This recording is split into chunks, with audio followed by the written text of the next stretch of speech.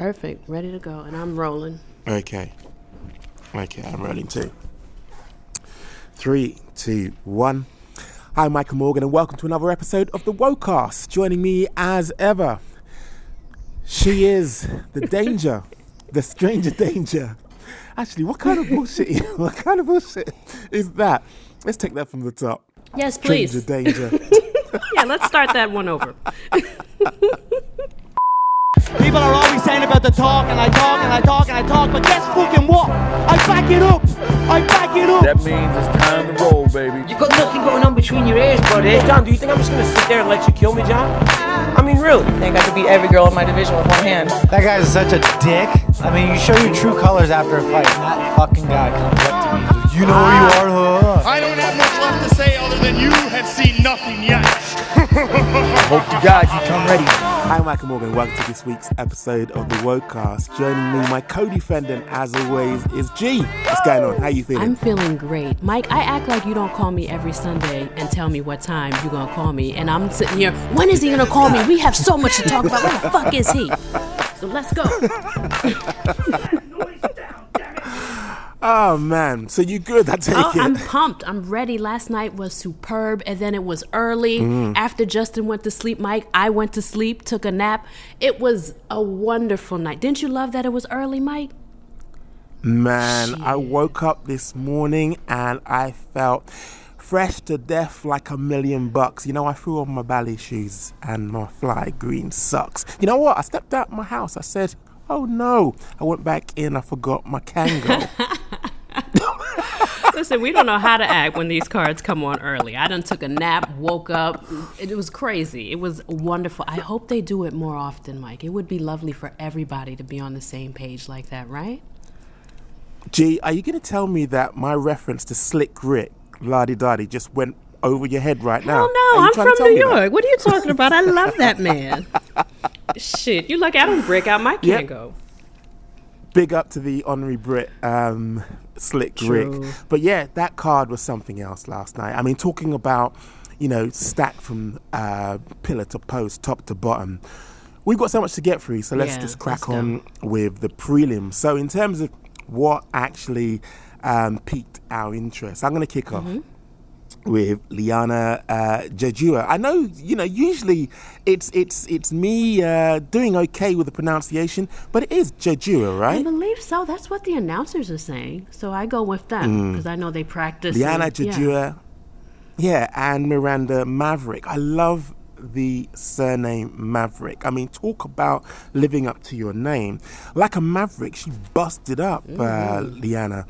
And, you know, she busted her wide open basically in the first, so much so she almost like split her face in half. Now it's like kind of the way in which she was marching forward, it was just like a Terminator, you know. When you think about it, what Jejua was throwing, I'm not sure if you noticed, I'm not sure if I was the only person kind of like, you know, this irks, but I hate when fighters stand square on. What are you expecting apart from a busted face? If you're going to actually... There's no side stance. There's no left leg back. It's like square on. I think she just basically gave zero fucks. I don't think she respected the striking prowess of Miranda Maverick because, I mean, in the first, as I say, ended in a TKO with a half-split face. That Cutman just could not stop the bleeding and... That elbow right down the middle was the beginning. Yeah, it was the beginning of the end for her. I mean, what did you make of that? You know, I'm going to say this, Mike. I did notice in the beginning, Liana, though, was catching her with a mean right hand. And I was like, oh, wow, I like this lady's Muay Thai. But that didn't last very long. I think that's why you didn't even notice and you think she got smoked. I did notice the right hand in the beginning. But what happened is what I love to see in MMA is that Miranda figured out right away that right hand was dangerous. And she made the proper adjustments, Mike. Yes, because she went from just single shots to like, no, I need to mix it up. And then from there, you could see her throwing kicks and body kicks and then more punches instead of just like pot shots.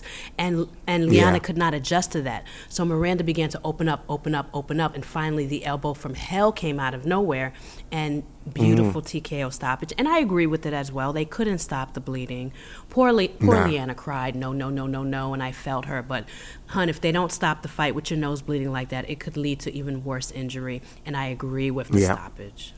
Great fight. And also, too, Mike, remember, Miranda is a UFC, is an Invicta vet. So I think she was able to make those adjustments because she's been in the big leagues before. Seasoned. Yeah, she's seasoned. They have similar records. Miranda's 8-2.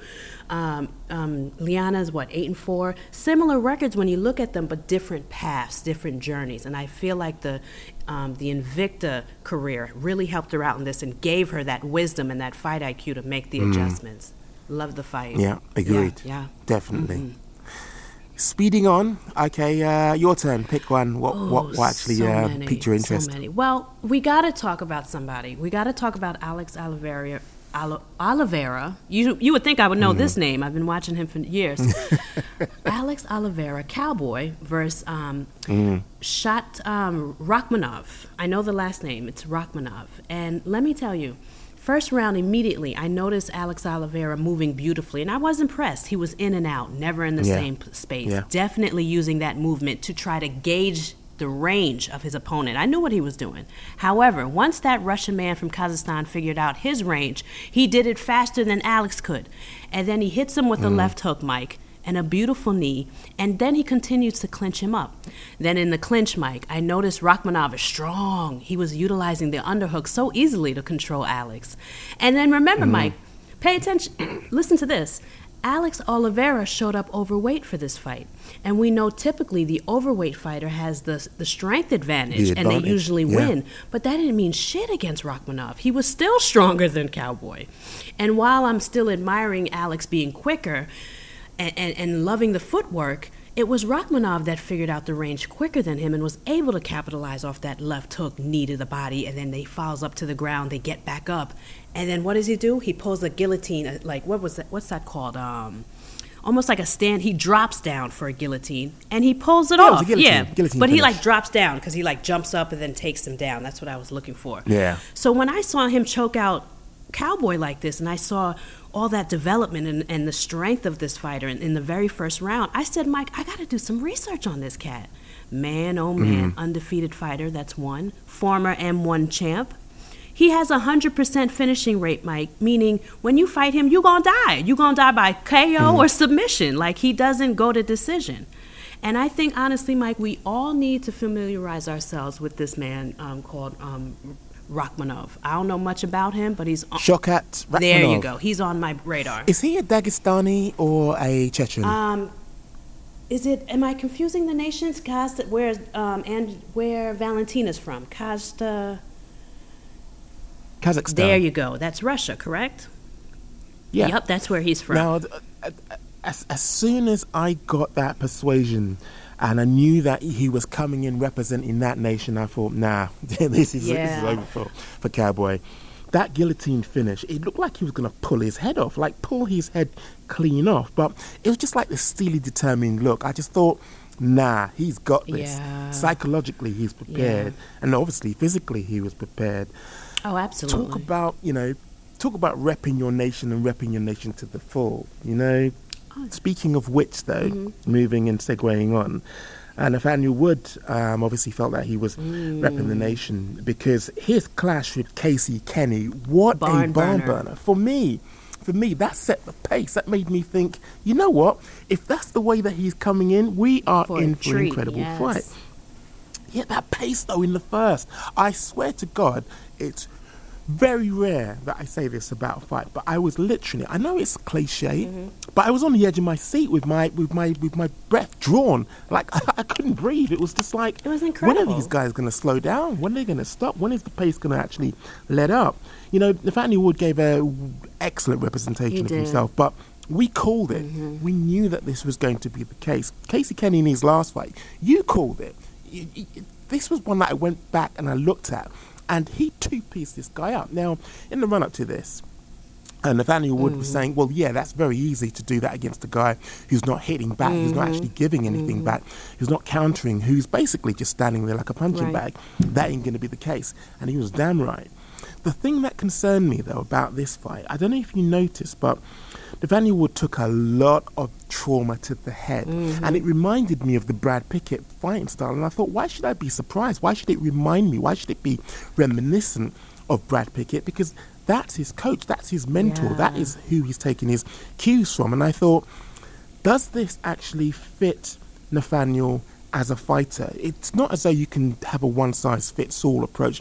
I love Nathaniel when what seemed to be a constant theme of his is the dart in and out, cutting angles and actually just picking his man off. But it seemed as though he was quite happy to stand and trade, like blow for blow. Now, okay, it's a good showcase of your chin, but did you see his face at the end of it? Yes, I did. It was reddened, like some kind of punch ball. But you know why he couldn't cut those angles and usually do what you just said that Nathaniel Wood loves to do? Is because Casey Kenny, quiet as kept, is defensively sound, and he's a great counterpuncher.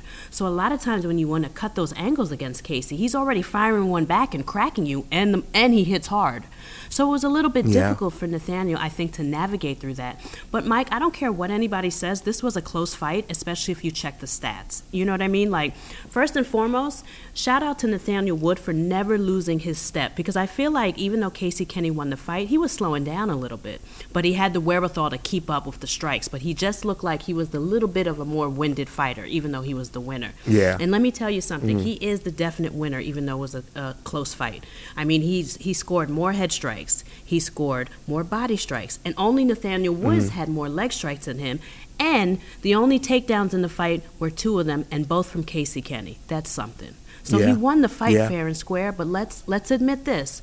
Nathaniel has nothing to be ashamed of. He'll get another fight, and this was just a stellar performance on his part as well. Nothing to be ashamed of. He can be quite proud of that. think so. I mean, when you think of this being short notice, all the things, all the dangers that we spoke about in the run-up to this played against him, but still, he didn't get finished. He wasn't out there quickly. And, you know, he stood striking with basically this guy who was a truck. Ferocious. Yeah, this kid's a truck. Absolutely ferocious. Remember when we picked him on the last show, we knew this kid is no joke. Okay, and I said it on a few weeks ago. I said this kid is not a Contender Series pup. He's a former champ that happened to make his way on the Contender Series. This ain't no amateur. Yeah. So he's a force to be reckoned with, and I'm really looking forward to more fights from him. And I want to see Nathaniel Wood again. He lost nothing in that fight. The fans are happy. No. And I bet you he's happy because I hope deep down he knows in terms of prep, probably way too quick to get back in there. Probably as well, maybe the wrong opponent to go straight back without in like there a full with on camp. such short notice. Like maybe so. Exactly. Yeah, but even with that, even with him not having a full camp, I still think his performance was remarkable. So, there's no sweat off my back with Nathaniel Wood. He just didn't get the win this time, and it was really close. But I really hope he's proud of his performance, because I am. Any more before we go into the main card? Absolutely. Of course we have to discuss Stefan Struve versus Tai Tuivasa. We have to. Wow. You know why? When are we going to discuss that Stefan Struve is 5 foot, a million, and as big as a New York City skyscraper, but can't use his range and length for shit? It is driving me crazy. I mean, I'm sure we've talked about this before, because you'd think how, this is Gulliver basically against one of the Lilliputians, and you'd expect him to annihilate in terms of range. It should come natural to him, keeping people at bay. Yes, he's tall. He should be able to use his range and his length. And guess who does know how to use his range and his length? But we'll get to that later. Volkov. It's the polar opposite performance. A tall, lengthy fighter knew how to take out his opponent. This one fights like he's 5'3", but he's really 6'8". I don't get it. Yeah. And I mean, damn, Mike, Tuivasa, all he did was pressure him until he got inside and just simply drop bombs on him. And it only took 1 round to do that. And then he dropped him with an uppercut and 1 second before the round ended, right? And then on top of it, here's some more. My God, I'm thinking, why aren't we talking about this more? I think his chin is a little knocked here, too. I think it's a little weak. And I was not really excited when Stefan Struve announced that he was coming back to MMA, and most of us wasn't, and this is why. He has kind of like a win-lose career now. He can't pull up a streak, and I think his chin is shot, and I don't think he'll ever learn how to fight like a long fighter, which would be to his advantage. He just doesn't know how to fight like a tall guy, and I think it's best for his safety, his head, brain, injuries, whatever you want to call it. It's probably best for him to maybe take a step back or fight less, and I hate saying that, but I think the writing's on the wall for this kid, But go ahead, Mike. I've noticed. What I've noticed about tall people. They are very conscious of their height, and they seem to do everything that they can to make themselves smaller. Yep. That's exactly what he does. Stooping and like drooping shoulders and trying to make themselves or to get down to the level of the people either they're competing or talking to. And then it's weird. And then what happens is a guy like Tuivasa, you want to play those games, he just gets inside and beats you up. And that's what we saw. But real quick on Tuivasa, I hate when we harp on someone too much. We also need to give him his props. Mike, he's had 3 losses in a row in the UFC. He could have been cut. He's fun and the fans like him, but we all know the UFC is cutthroat. 3 losses in a row isn't good for any fighter. And I'm so happy that he reminded us that he has heavy hands and that he can put on a show. And it kind of just it reminds us that he's here for us and to hang, and that hopefully he doesn't get cut. He's got the win. He's safe. And I'm happy about that.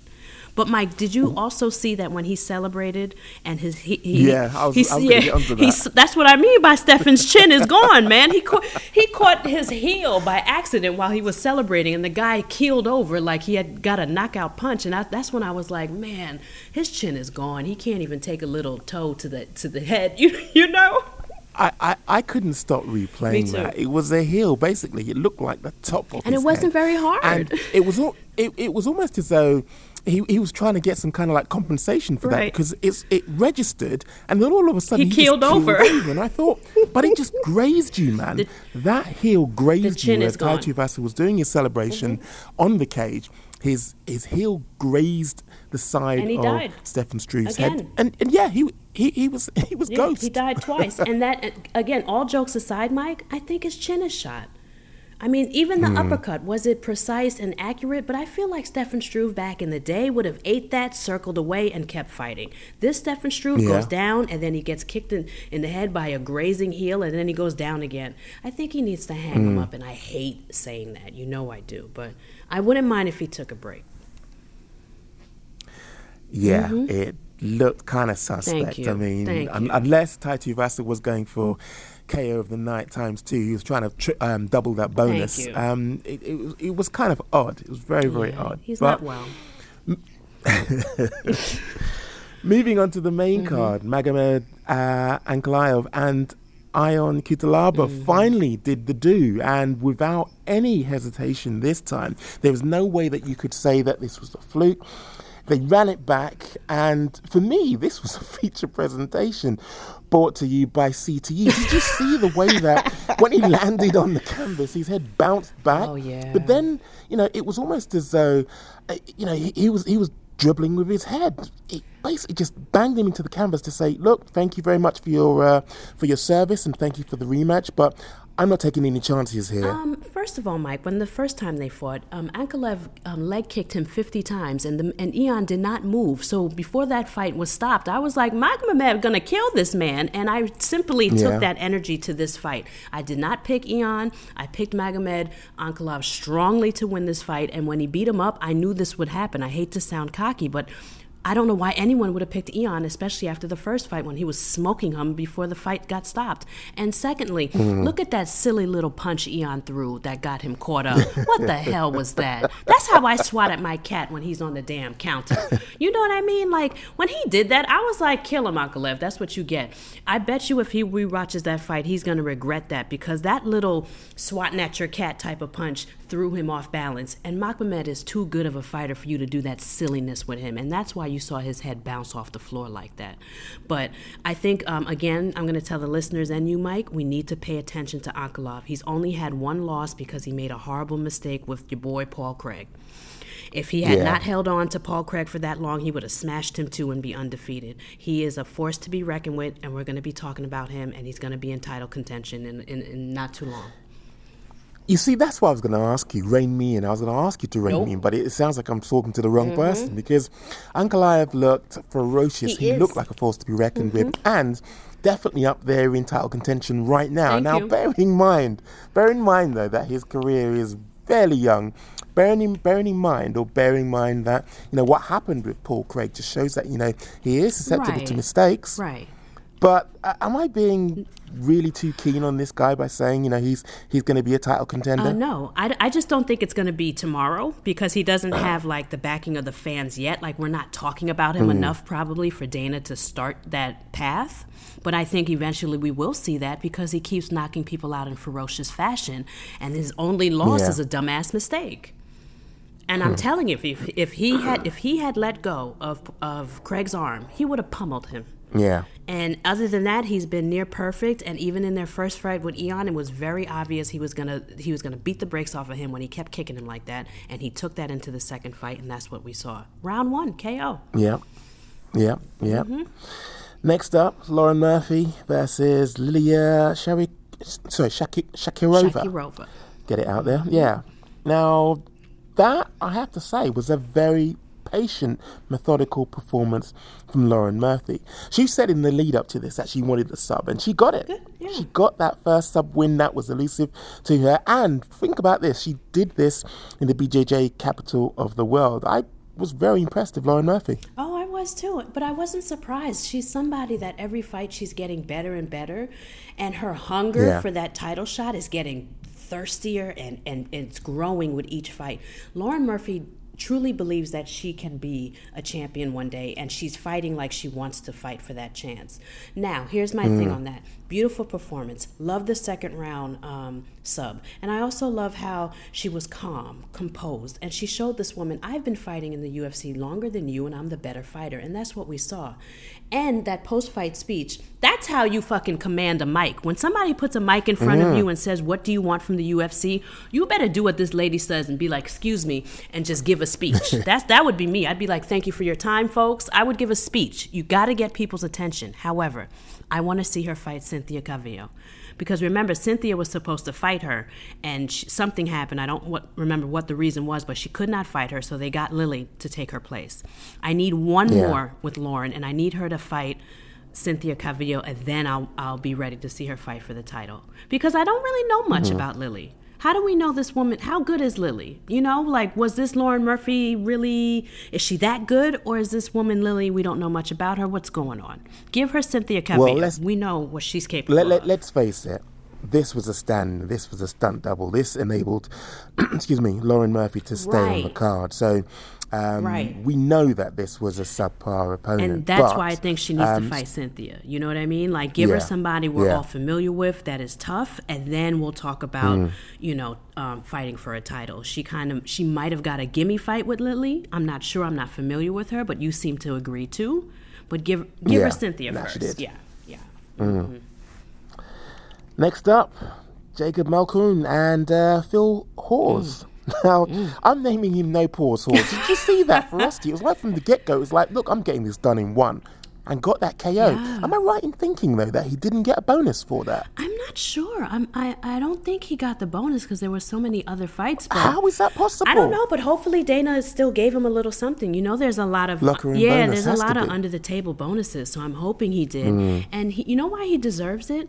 From my research and from what I'm hearing, I didn't do too much research, Mike, but I'm hearing that he was a Contender Series dude, and that every time he was supposed to step up in the UFC, he lost at a pivotal moment. So he got like a second chance with this fight. So he didn't waste any time. He cut the guy off in the cage. He went straight forward and he pulverized him. That's the only way you can describe what happened. He punched the guy until the guy didn't have to get up anymore, and that's it. He has no injuries, maybe just like a scratch or two on his knuckles. If Dana should give him another fight right away. Let the fans get to know this guy and give him another shot quickly. He has no injuries, and I'm sure he's not expensive. Dana, turn around, put him on the card again. I want to see him again. I mean, what a performance. And it's just what the fans like. You go out there, you beat somebody up, you go home. We like that shit. What did you think of Walt Harris versus Alexander Volkov? Man, well, I'll tell you this. Alexander Volkov fought the way Steven Struve should have. You see the difference, Mike? Volkov he kept Walt Harris on the outside of his long legs and punches because he was the taller, longer fighter. That is what you're supposed to do. So he mastered the distance first and teed off, and that's what we saw. And that front kick that dropped Walt Harris was one of many. He was just setting it up. And every time Walt Harris managed to find his way on the inside, Volkov front kicked his ass right out. And he finally found the sweet spot, and Walt couldn't take it anymore, and he died and passed out. And that's what I think I saw that night. But it broke my heart. You know, we're still invested in Walt's family and his child that unfortunately passed away, and we so desperately want to see him win. So Mike, I want the UFC to give. I want Walt to. I hate to say it, but maybe he needs to go down in the rankings, or maybe just have opponents that are lower ranked, so that we can all see him get that win that he deserves after what he's been through. No more Volkovs. I think there were a couple of tells there. Maybe I'm reading too much into this, but there was too much covering up, too much freezing from every single shot that was thrown. That high guard, right? That was a worry. Yeah, and I know it was a teep, and teeps can be vicious to the sternum. They hurt. Teeps can be vicious, you know. But to hear a fighter audibly scream, was just frightening. Plus, okay, I'm not going to take anything away from Volkov. You're right, he did everything that he should have in terms of range and keeping Walt Harris on the outside. But that visual tell and the way in which he screamed was, I think, a worrying kind of like indication that maybe he was obviously bringing in an injury into that, because there was too much flinching going on, as though, you know, he was trying to protect himself at all costs in terms of, you know, he knew he was carrying an injury. But have we ever seen Walt Harris on the back end like that, and also with that high guard? And then not only that, his posture and sinking into the high guard. I noticed it right away. I was like, why is he sinking into his defense? Why is he like, oh shit, oh shit, oh shit, with every shot? You know what I mean? Like he was reactive. And then the poker face was gone. I understand that some of these shots are very painful, but Walt was just like, ow, shit, ow, ow. And I was just like, oh, that's not good. If I was Volkov, I would be very pleased with him crumpling like that. And I think it led to his demise. And I think you're onto something, Mike. Maybe he was injured, because we've never seen Walt Harris flinch like that. Nah, and that, like I said, that audible, that was kind of like, that was horrible. I say give him somebody that's an easier fight and rally behind him, so we can kind of, you know, continue with that story. And we want to see him win. We don't want to see this anymore. The guy needs a break, you know? Yeah. Robert Whittaker and Jared Cannonier. Now, I'm not sure if you saw the embedded in the lead up to this. Shouldn't laugh, but you know, it's worrying when a man puts so much store in crystals, so much so that, you know, he's using that to build him up. I mean, who is he? Pound Shop Thanos or what? I mean, with the whole crystals coming with him on the journey, it made me think, come on, are you that reliant on these stones to bring you home the victory? How about reliance in your own capabilities? And he did look quite good. But, I mean, I don't know. That outside leg kick from Cannonier was doing the business. Why he didn't stick with that, I don't know. Why that wasn't integral to, you know, him actually advancing on Whittaker, I don't know. But it was just worrying that something that was obviously, I think it was bothering Whittaker to the extent where, you know, to a certain extent, I saw him hopping a couple of times that he just didn't ratchet that up. All right. Well, here, let me tell you. I think I kind of can figure this one out for you, right? I picked Jared, and then as I did more research and thinking, at the last goddamn minute, I was like, why did I pick Jared? Let me tell you why. Robert Whittaker is more sophisticated and complicated than Jared. Jared just has power and his quirky little crystals and his personality, okay?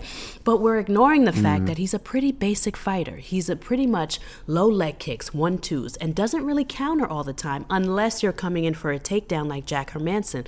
I think we've all fallen in love with his win streak and the power, but we forgot that Robert Whittaker just has more tools to beat his opponent, and we saw that. We saw the speed advantage. We saw the footwork. We saw the feints that Jared was falling for. And we saw the setups. Don't forget that beautiful jab, fake the straight right, but instead look at my right hand, my leg's coming up and I kick you in the face. He did that more than once, and finally, and Jared, even though Whittaker kept teasing him with that, he finally connected and put him on the stanky leg. And Whittaker gave him no opportunity to land any of those power bombs because he is the more complicated fighter. Jarrett is the more simpler fighter. And it played out just as I thought it would at the last minute, even though I picked the wrong fighter. So I think the reason why he couldn't keep up with those leg kicks that you fell in love with, Mike, was that Robert was just too much for him. And it showed. Yeah. Yeah. And I think it was either the left eye. Yeah, I think it was the left eye that must have, impaired his that eye shots started and his to vision close because too. it looked bad. It was from the jab. It was from that constant jab that Whittaker was using to feel him out and get the range so that he could set up that fake straight right and then the leg kicks and then that in and out movement. And the feints were beautiful. I really don't know why I picked... I fell in love with Jared's power like everybody else. I figured if Jared caught him once, Robert Whittaker was going down. But like I said in the last minute, I was like, Gina, what's wrong with you? Robert Whittaker is fast, this and that, and Jared just got power and them crystals. Yeah. The fuck? So I like the crystal thing. I like that Jared talks about his crystals, but when he's on UFC Embedded, he doesn't talk about his dangerous quantum conspiracy theories. He leaves that on his Twitter page and IG. I like that he separates the nonsense from this is my personal page and how I feel about conspiracy theories. But during the Embedded, he only really talked about crystals. I'm like, thank you for not getting me upset because your political views don't align with mine. Just do that shit on your Twitter page. Thanks. So I appreciate it. I've got a sneaky feeling that was edited out. I guarantee you. Thank God. Anybody who is QAnon, they are very, very reluctant to turn the volume down. Really? That's all they want to talk about. I think they focused on the crystals because, really and truly that, I guarantee it's different and it sold us. QAnon... Yeah, well, not only that, QAnon probably made up 90% of the conversation maybe you're right. and 10% crystals. Yeah, but then shout out to the person that edited it because I did kind of notice there were no conspiracy theories, but people on MMA Twitter, because I tweeted I like him in this crystal meditation stuff. It's so weird and he's so quirky. And then someone was like, girl, don't go on his Twitter page. He's Quanon. And I was like, ew, never mind. So I'm glad shout out to whoever edited that out if that's true because I don't want to hear it. And we already have Kobe and we already have enough negativity. And it is also wrong to spread misinformation, Jared. It's very dangerous at a time like this, so we didn't need it. Shout out to that person who edited him out. Main event, Khabib Nurmagomedov versus Justin Gaethje. Now, I've already given my 25. I hope you saw that on the timeline. I give my 25 press-ups for... I don't know why, what possessed me I was about to ask. Go against Khabib. You know what it was? Yeah. I just think that no one had actually seen Justin Gaethje's wrestling showcase. No one has actually seen how Justin deals with the pressure that Nurmagomedov brings to the table. But this is a feature of his fighting style that ensures his win each and every time. No one can actually keep up with the pressure. No one. It's almost like a panic look in people's faces when he starts just come forward. I mean, even though he was taking some shots, showed his chin as well. Yeah. She was taking some shots. He still kept going forward, kept pressing forward, kept pressing that pressure. Yeah, it's terrifying. What did you reckon? Well, I reckon it was a complete and utter domination by Khabib.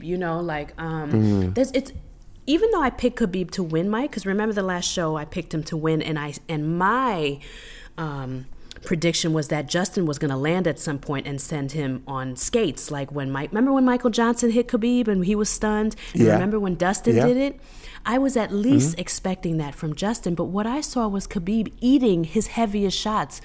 And don't forget, did you hear Justin screaming with every heavy shot that he threw and Khabib literally just kept coming forward?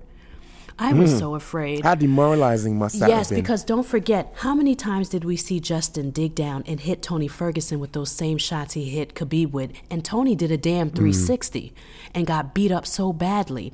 What did Khabib do? Nothing. The same shots that spun Tony Ferguson in a 360 did absolutely nothing to Khabib. Then he began to outstrike him, and he kept putting up such wonderful pressure that Justin was exhausted by the end of round one, and he has beautiful cardio. He's never tired. And it was just beautiful. And then that transition to the triangle, it was smooth as butter. When he put his little toes behind his knee, I was like, oh, fight's over. Khabib too smooth. and then you saw Justin tap out, go to sleep. I thought it was one of the best performances I've ever seen in Khabib. He was not here for any games. He was going to honor his father. And I kind of had a feeling he would. I just was shocked that Justin didn't land nothing that hurt him. Well, he did. He just literally walked through That's what them, I though. mean, And yeah. I feel as though walking through lefts, right, straights to the jaw just shows you the poker face of Khabib. Because did you see Dana White was talking about the fact that in the run-up he had mumps. In the run-up, Jesus. as well as dealing with a family tragedy, he also had a broken foot. Yeah. So all of this, and to top it off, be poker faced when you're taking those lefts, those straights, those rights. Come on. The mental fortitude. That is a wicked poker face. Yeah, the mental fortitude that Khabib has is on another level. And I believe his mentality, that mental fortitude, is another reason why he's 29-0. Yeah. And also, let's talk about Yeah. this, Mike. Remember, I believe it was Kairos, and a lot of people on MMA Twitter were telling me, Gina, don't forget those low kicks, Justin, and those low kicks. Those low kicks are going to keep Khabib in the center of the octagon. I remember a lot of folks telling me that. Mike, did you see Justin connect with a low kick and Khabib stumbled and still managed to take him down and put him on his ass? Yes. I almost fainted.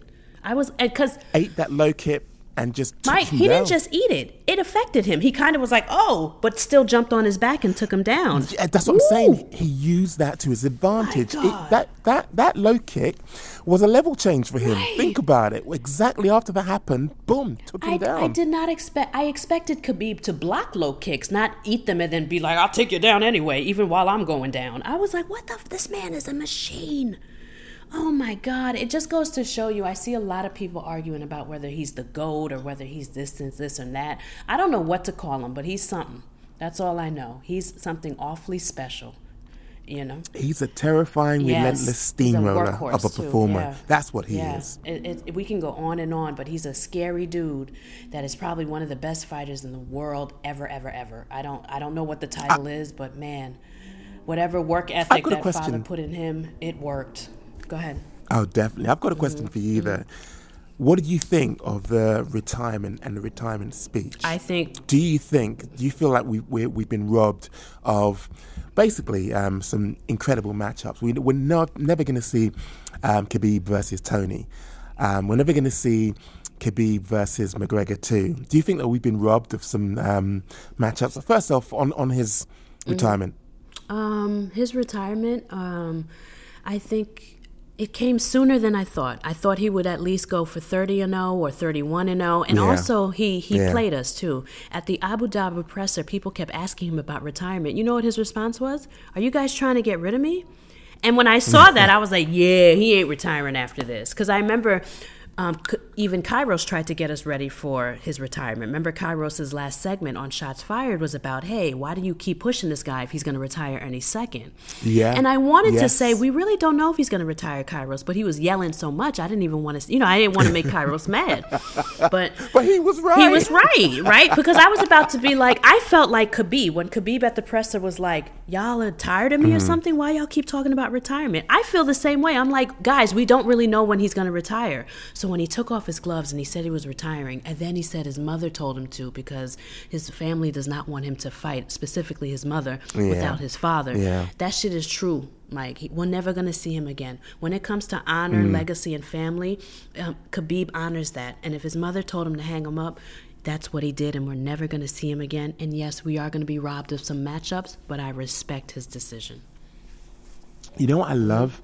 The fact that he came into this game. Remember, this is like an unknown entity, an unknown boy from a small village in Russia. And he came in on his own terms. He has now transformed his life. He's a multi-millionaire. And he's left the game On top. basically with the stature of a legend, a living legend, with his faculties in place. That's how you retire. His pride Yes. and legendary status is phenomenal. You cannot buy that. Incredible. I totally support Me too. his decision to leave the game. But no, just like yourself, I did think he'd go for the 30-0 and then call it a day. But no, good And for him. especially after he duped us. It was words out his mouth at a presser that just Yeah. happened 2 days ago when he was like, guys, calm down. You tired of me? He threw us for a loop there. He was kind of keeping us guessing there. But I fell for it. I was like, see, Kairos, he's not retiring. And then he threw the gloves at the damn at the octagon, and then he cried, and oh man, it was such a splendid but also like heart-wrenching night for MMA fans. You know, you're happy to see the performance, sad to see him go, sad his father died. It was just an emotional roll. It's probably why I went to sleep right afterwards. I was tired, like I was emotionally exhausted, Mike. But what a performance! Oh, tell me about it.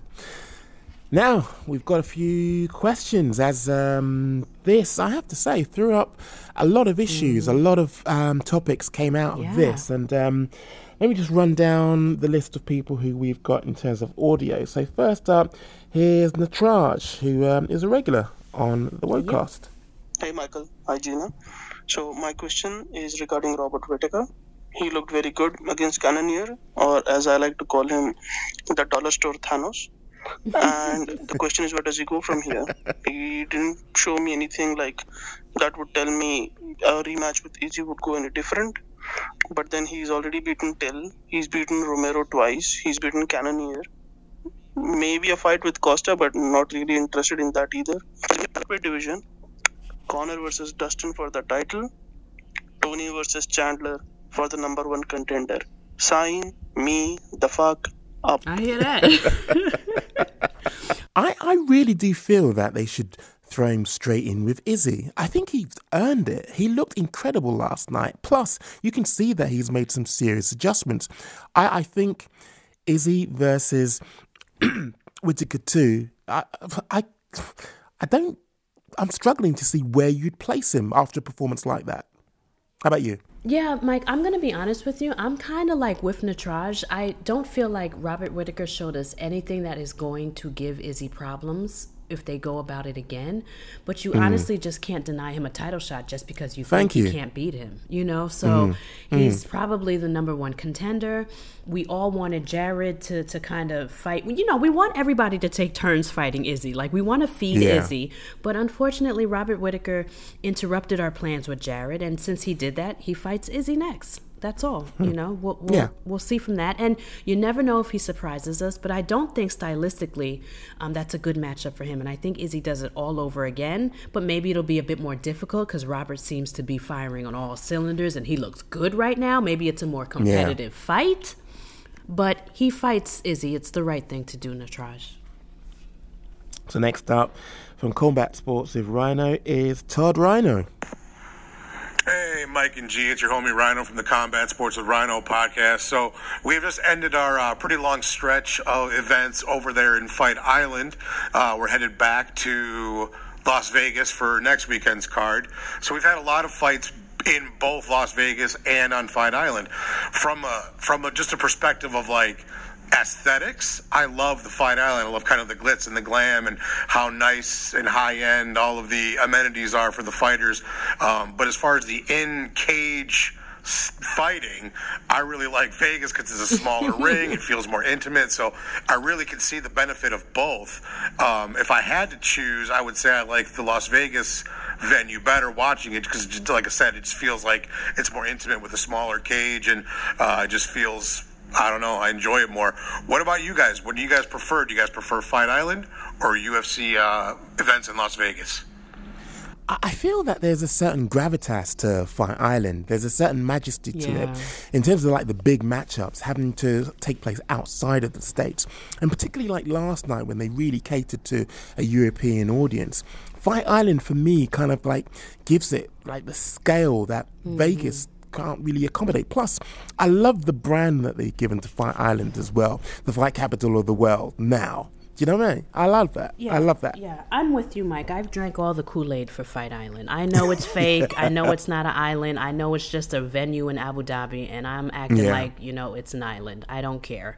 I love it. And plus, like, remember when we kept getting cards in Vegas? After a while, I was burnt out because I was like, where are the international fighters? Like, I was tired of just American versus American, and I'm really happy to have Fight Island because I just know that here come the Brits, here come the Brazil. You know what I mean? Like, more international fighters. Dagestanis. Yes, the Dagestanis are coming. So I just feel, I feel Rhino. The smaller cage is fun and it's in the States and it's a lot of fun, but I prefer Fight Island. I feel like a tourist. I'm on vacation and I'm loving it. So I would say Fight Island all the way for me. Next up. Wait a minute, Mike. Ty. No. Why I want to fight you? I want my questions too. Stop it. I want to fight you. I'm like, let me get in on one. Can I sneak one in real quick from our tweet questions? We've got loads of tweet questions. So what I was going to do, I was going to run through the audios because we've got couple left. You got it. My bad. I didn't know. I was over here having an anxiety attack. Like, Mike, please. No. I want to take as many questions as we can today, to be honest with you. So we're good. Okay. Keep Next going. up, Ty Walden. Hey, Michael. Hey, Gina. Thai Fly Guy 15 here. Absolutely gutted for Khabib. Saw it coming, but I'm really glad he got to go down top. As for the future of the lightweight division, I wish the UFC would do something like Bellator does with the Grand Prix. But I would say Tony could have... I would actually say Tony, Gaethje, Poirier, and McGregor. Maybe throw in Chandler and find 3 others and do a Grand Prix tournament. That's what I would do. But I would say if they do have McGregor and Poirier, they could one of them could fight Gaethje for the undisputed title. Those are just my thoughts. Have a good day, guys. Yeah, I've been itching for someone to talk like this because I have my thoughts on this as well. I'm so happy Ty brought this. I was going to bring it up anyway with someone else's questions, but go ahead, Mike. No, I love the Grand Prix idea. I love the kind of like mini-man or kind of like a 6-man tournament over one night, though. I like them all being on one card. That would be a mega card, which, really and truly, when you think about it in terms of timescales, why can't that take place in January? Love the idea. Yeah. Here's my idea. How about you? Oh, Mike, I'm 100% on board with you and Ty. Shout out to Ty for that awesome topic to be discussed. Here's my idea on things. My tournament would be this. It's not a 6-man tournament. We already have contenders here. And they're Conor, Justin, Tony, Chandler. You know what I mean? So here's my thing. Have Conor fight Justin. And throw in Tony and Chandler and maybe Dustin and somebody else. And let's figure out the winner of these brackets and have them fight for the title. You know what I mean? Like, have a couple of brackets, and whoever just is standing at the end of these brackets between Conor, Justin, Tony, Chandler, yada, yada, yada, maybe throw somebody else in there, another contender, and let's have a bracket. And here's another reason to have a bracket. The UFC has yet to do that. Why not do something fresh and exciting? You're always doing tough over. We have contender series. Why not do something for the first time ever and have an official bracket? Have an official fucking tournament, just like Bellator does. It would be superb. It would be fun, and you have the fighters to do it. And mind you, Mike, I said Conor, Justin, Tony, and Chandler, and throw in some random person that might be able to just cut through. You know, like a what's that word called? Like when someone is a dark horse of the division. So throw someone in there. Throw a name that we don't expect in there and have a tournament. It would be so much fun. But I don't think Dana's into that, and I don't think Dana wants to look like he's copying Bellator. I think that's why we've never seen a tournament. I think it's a pride thing. 100% correct. Yep. Yeah, that it is. It's an ego thing. Yeah, it's like we're not going to do what the B Leagues does, and I have a feeling that's why he does that. But little does he know that we would love this right now, and he has the fighters to do it. You know, makes me mad. Okay, just before we go to your long list of Twitter questions, got one more to sneak in, and that is our man Aaron Jackson from the Fighting With Myself podcast. Nice. What's up, G? What's up, Mike? This is Juice from the Fighting With Myself podcast. And I want to talk about Magomed Ankalaev. Now, this man waited for so long for that rematch with Ion Cutelaba because he kept getting tested positive for COVID, only to starch him in the first round. Now, obviously, it took a little bit longer than the first time, which was admittedly a premature stoppage, but did anyone think it was going to go differently? I mean, why did we have that rematch anyway? Nevertheless, my question is, where does he go from here? In my opinion, he's a very exciting light heavyweight, and although ranking-wise it doesn't make sense right now, I think a fight with him and Jan Blachowicz would be very interesting, or perhaps Yuri Prochaska. Get at me. See y'all in the wild. Yeah, no doubt. What do you reckon?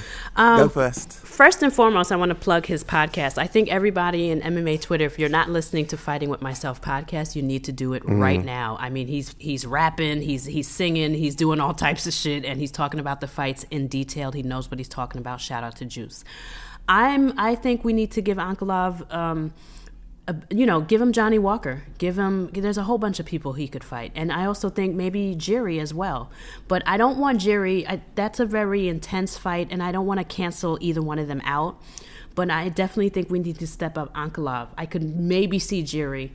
And also, maybe Johnny Walker at some point. That would be a lot of fun. But it's just time to bump Ankalaev up those rankings and get him up there. Because remember, Mike, we just talked about eventually he's going to be in contender, title contention. Yeah. What do you think?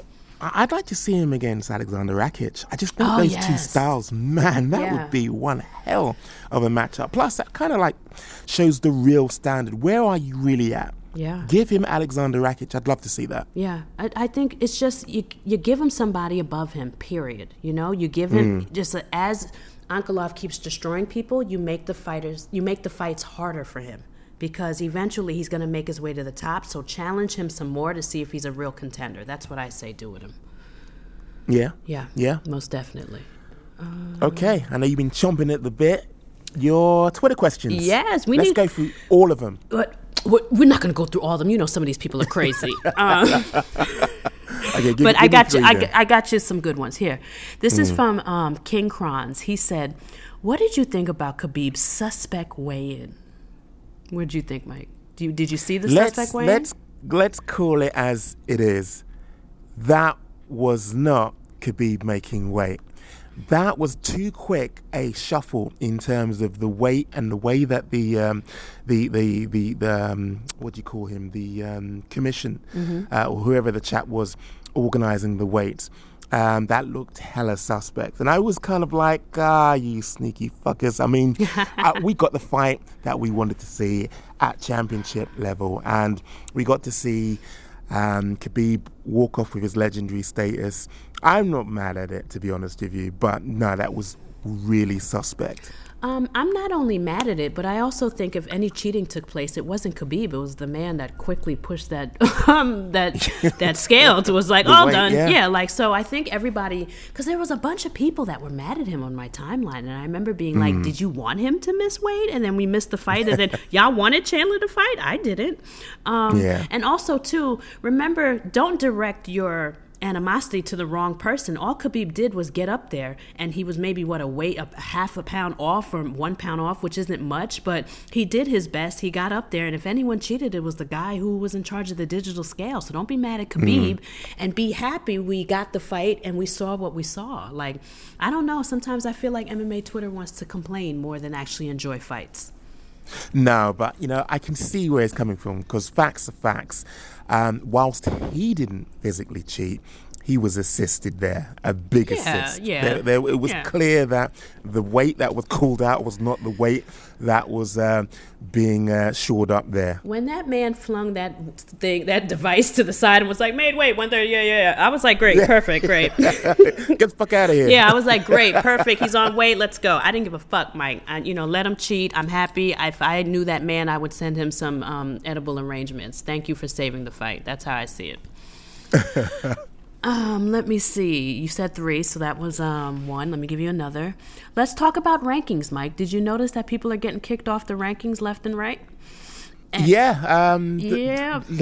go into very, very quickly. Look, you all fired up. Leprosy Edwards, Leon Edwards. I mean, he's back on now, though, I have to say, and he's only back on there because something tells me that there was some kind of chicanery going on in the background. Look, you agreed to this Chimaev or Khamzat Chimaev fight. We put you back in the rankings. You don't agree to it. Well, come on. Do you want to fight or not? If you want to fight, you're in the rankings. And anyway, sorry. Right, because I'm pretty sure on Shots Fired, one of us is going to complain about that shit. I will put money on it. So we'll get to that, listeners. Don't get too excited. But here's MMA by Milken has a question, and it's about the ladies. Should Felice Herring and Nina Ansaroff be kicked off the rankings? For consistency, remember, they took yes. Tatiana off. That's right. For consistency, yes.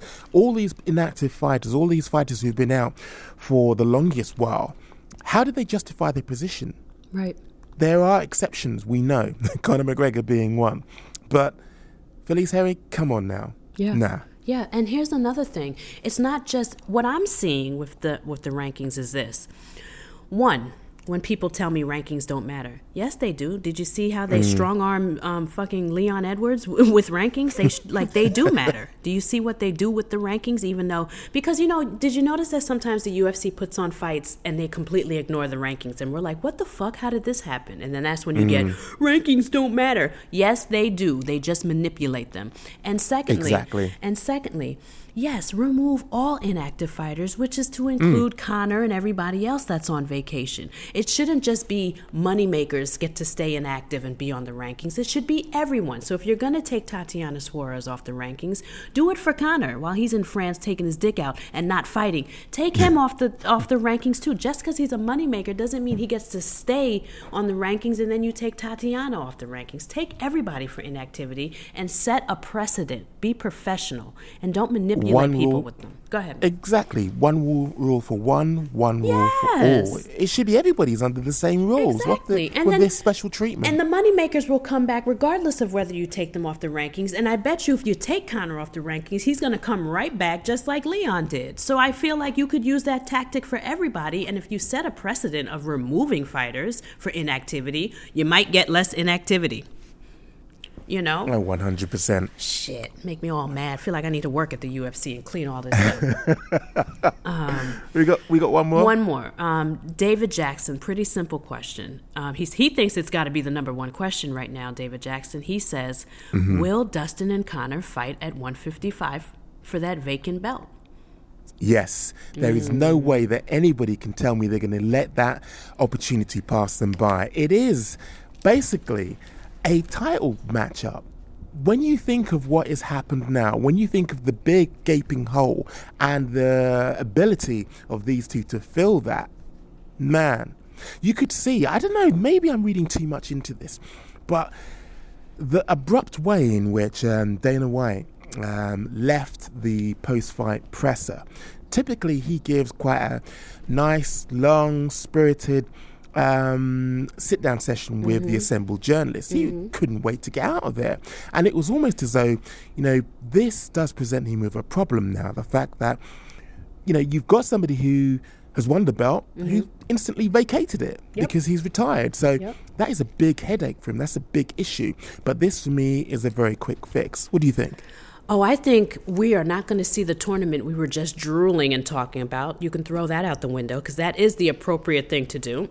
We're not seeing that tournament. So what I think Dana is going to do is simply make Dustin versus Conor the lightweight vacant. Why? Because Dustin has a following. People love him. And also Conor to be a champ again and back in the UFC defending hopefully defending his belt. He doesn't do that much. But if you can have Conor sitting at the top of the throne in the UFC and then to beat Dustin Poirier, they're going to do it. And what makes me so sad about that is that Justin kind of deserves not a chance at being champ, even though he lost to Khabib. We should be having a tournament. And Tony Ferguson is a contender. And then you hired Michael Chandler. It's just not fair that these men can't have a go at it and it's just going to be simply Conor and Dustin. Mind you, how many times has Conor fought in the lightweight division? Once. Yeah. And he's going to probably get an instant title shot with this vacant belt. It's not right, man. Yeah. It's not right. Yeah, but we've been around the houses with this. It's not right, but we know that, what needs to happen is Dana has an objective here. He basically is trying to sell tickets to basically the pay-per-view. And he's the best promoter in the world. So as much as I complain, Dana, if he heard this show, he'd be like, shut up, bitch, you don't know nothing about this, and I make the most. You know what I'm saying? As much as we complain, he does make the decisions for the company, and the company seems to be doing all right. So he's probably like, we don't need your little tournament, little girl, sit down. So, and he gonna do what he do. But is it fair? Nah. And also that ranking shit ain't fair either, I really wish he'd set a precedent with it instead of strong-arming people with it.